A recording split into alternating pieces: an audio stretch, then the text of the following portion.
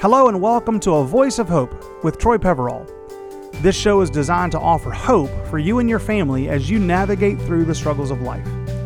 We believe that this hope that comes from Jesus can lead you to live a life of victory in Him. I'm Chris Sasser, and today I get to lead us through a conversation about hope. We are glad you're here.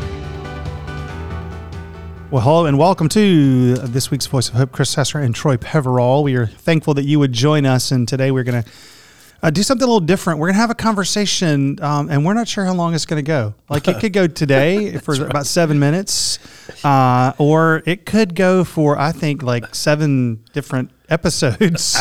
Yeah, right. Just because of, what Troy and I know about kind of, this conversation and how many layers it involves. And what we're going to be talking about is really healing and restoration. And we're going to talk about it in a number of different ways over the course of time. And, one of the ways that I feel like we really need to jump in first is healing and restoration in different relationships that we have. Because one of the things that I know that I feel often in kind of, serving in my role as a pastor, in being a husband and being a dad and being a friend and a son, like there are things that go on in relationships that need healing. That's right. So good. Yeah. Right. And Troy, I know obviously with you kind of being in the counseling room with people kind of hearing lots of things every single day, you hear about healing. And so, I guess we should just start with like, what in the world is going on that relationships, it feels like, can just be so hard. I don't know if that's new, if that's been true for eternity because we're sinful, broken people. But just, when you think about sort of the difficulty of relationships nowadays, what comes to mind for you? I'll separate myself actually from the counseling room. I hear this through the counseling, day in and day out. And so I'm in a place where I'm, trying to help that, and help those relationships. But I'm also very aware in the context of working with people. I'm also aware often of my own life. And a Voice of Hope is good for me because I'm not counseling Chris. I'm not counseling you. But I'll take it. But we do so many good topics that are just so good in the content, but just in hopefully people being ministered to. So, when I think about myself in relationships, I can look and go, okay, this relationship is stressed over here, but it's a relationship maybe that I'm not in regularly. So it can stay in that state just simply because I'm not really interactive, not because I've left it, but perhaps it's a distant friendship or a distant family relationship. But the state of it may not be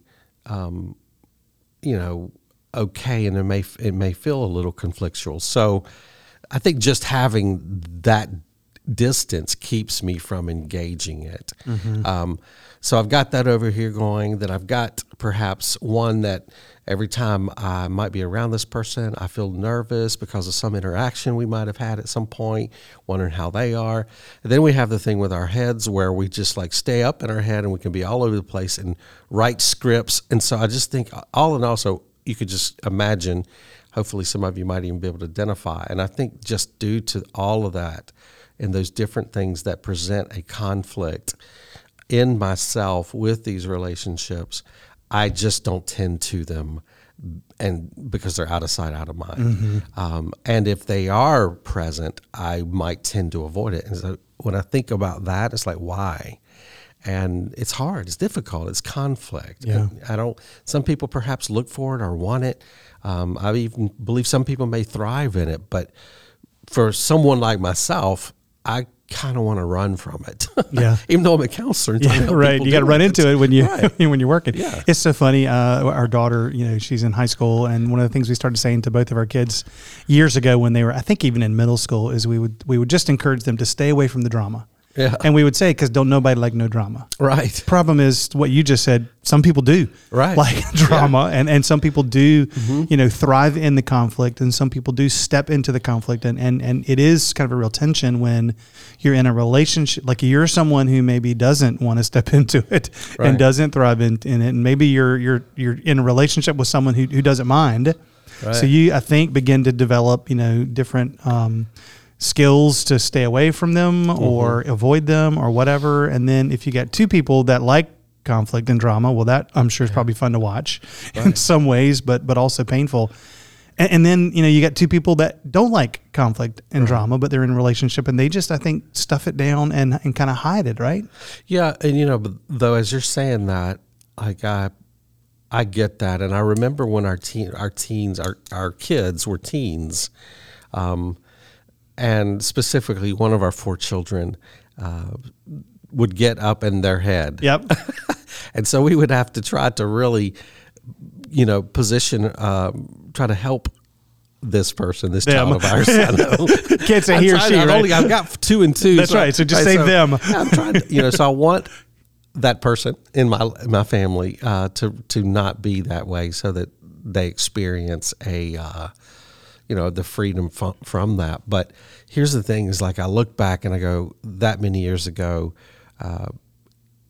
I think we're looking at 10 to 15 years ago, and I think so much has changed. Where I really wonder, when you use that word, talking about trying to help your children stay out of the drama, I'm like, I don't even know if that's possible anymore. It's probably not. Yeah. Yeah, it's probably not. There's drama so much more, I believe, in our children's lives due to the technology, due to the chaos that social settings are offering. We talked about that quite a bit. Versus years ago, versus the chaos that we see in our world nonstop. So it's like to leave the drama, I really believe you almost have to go and live on an island. Yeah, let's go somewhere. move to Montana and on a mountain somewhere. And right? now, Yeah. look at Montana. They got balloons flying over. Fair enough. Okay.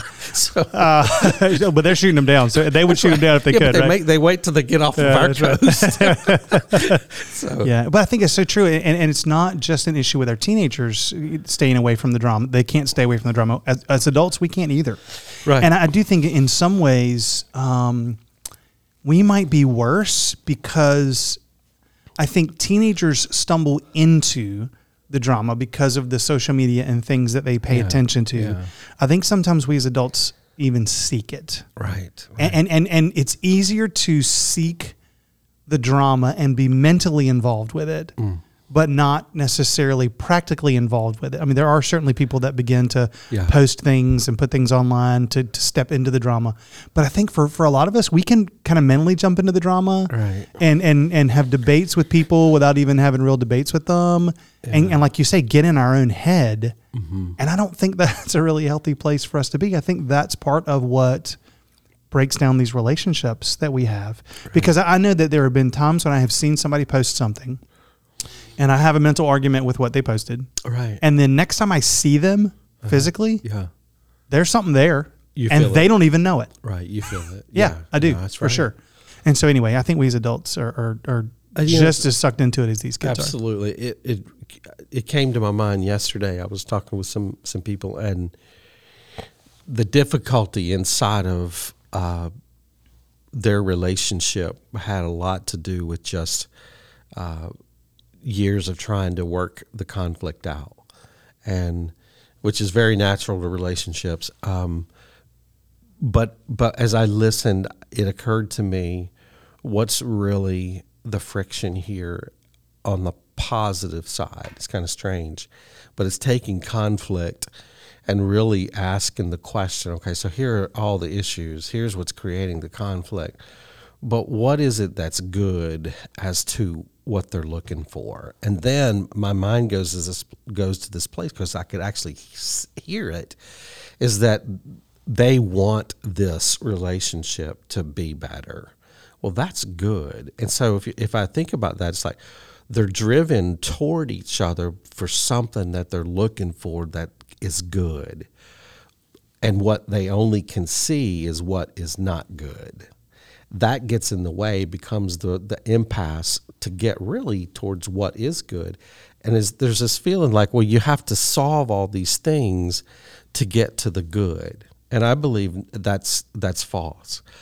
Because some of those things, you're talking about years. Sometimes you're talking about differences. Sometimes you're talking about things that are just conflictual in differences or whatever. Mm-hmm. But if you have to have those things solved to get to a better place with the person, it's impossible? Yeah, right. What if you can never get there? Right. But what if you really begin to highlight the underlying drive that you want to have this relationship just feel better and be better? If you stayed on that drive, I think you would be putting the thing at the end that you're driven toward at the beginning.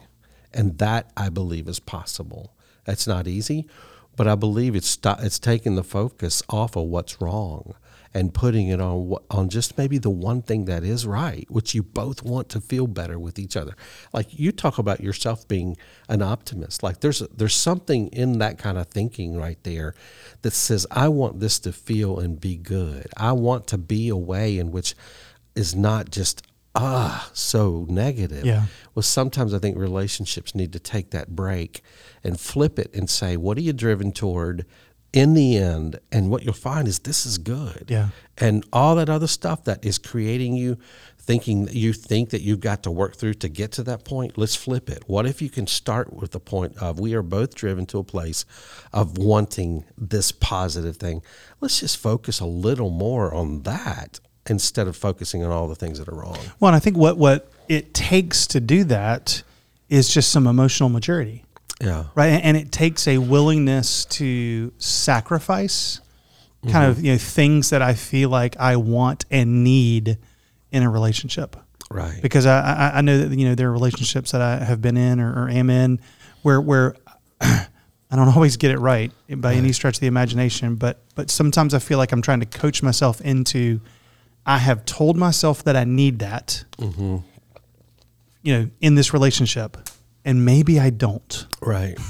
And so it allows you to put sort of something else forward when it comes to the positive nature of the relationship versus this thing that, you feel like you kind of need and you don't.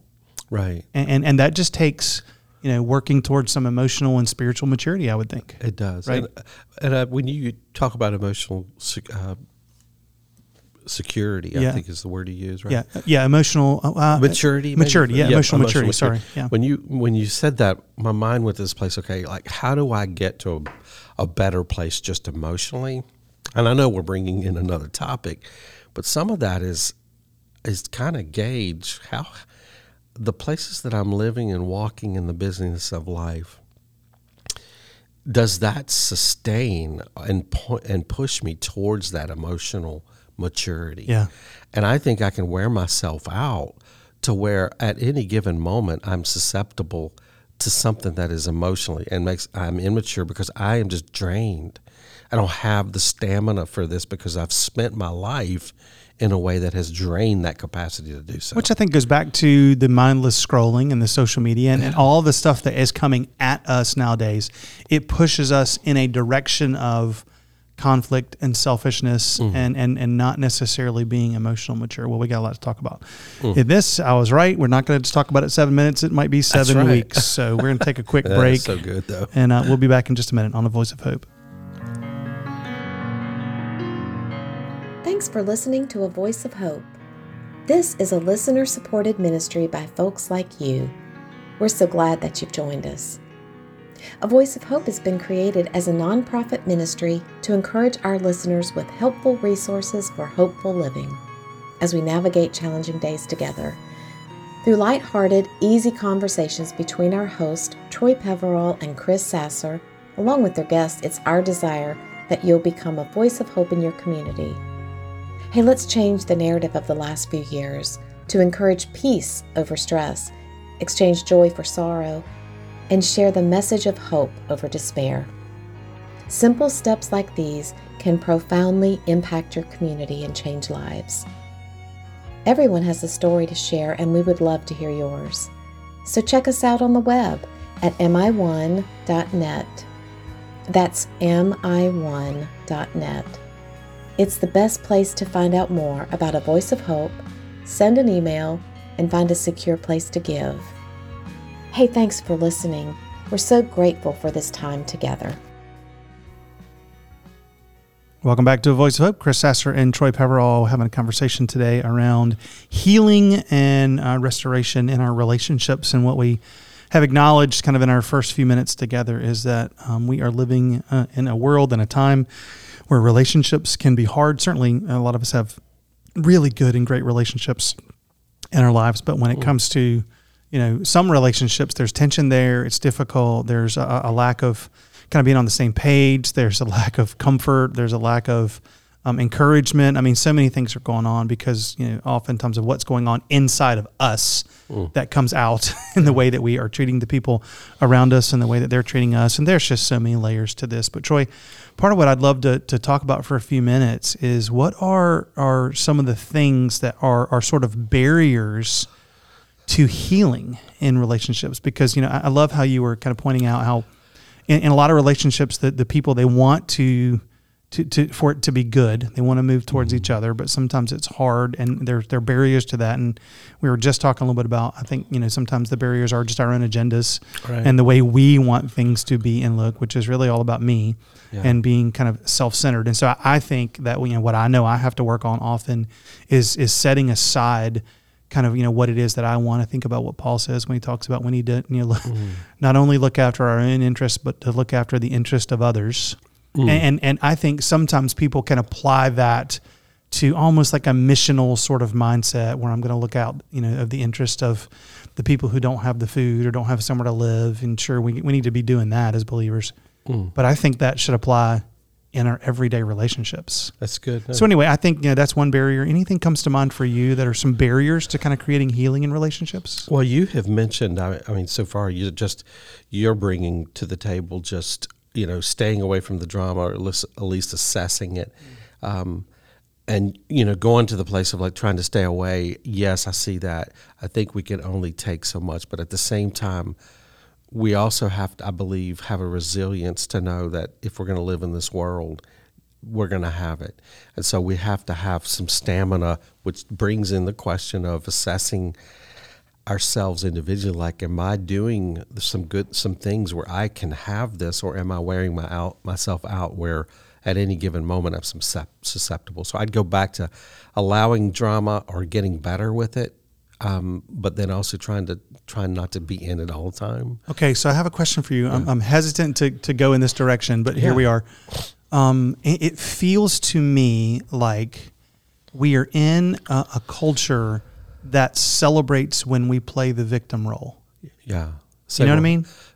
Yeah, I'll say more. And so sometimes I think when we're in relationships with people, there are things that happen, and this kind of goes to the stamina that you're talking about. There are things that happen that we kind of on our side need to not be offended by.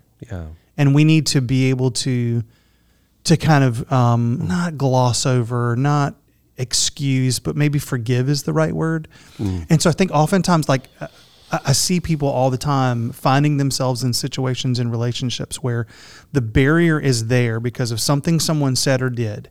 And I'll look at it from the outside. Right. And I'll say, that wasn't that big of a deal. Right. Like, why are you so offended by that? Right.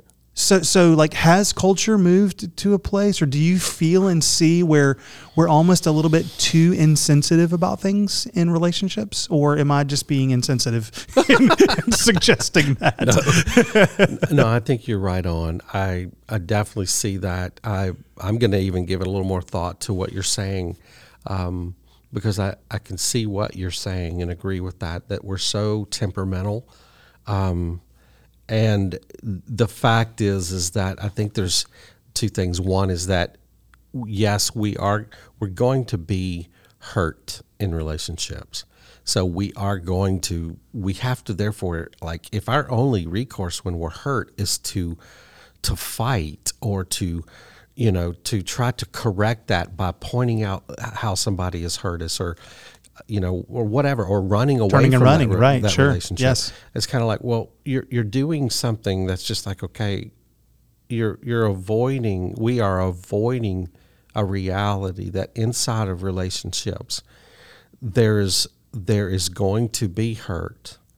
And if you think about this from the standpoint of our faith, was Jesus hurt? Is he hurt by us, even in our relationship? Absolutely. Okay, if he wasn't, it would be the sign that he doesn't really care. So he is hurt, but he doesn't abandon, and he doesn't tear us down.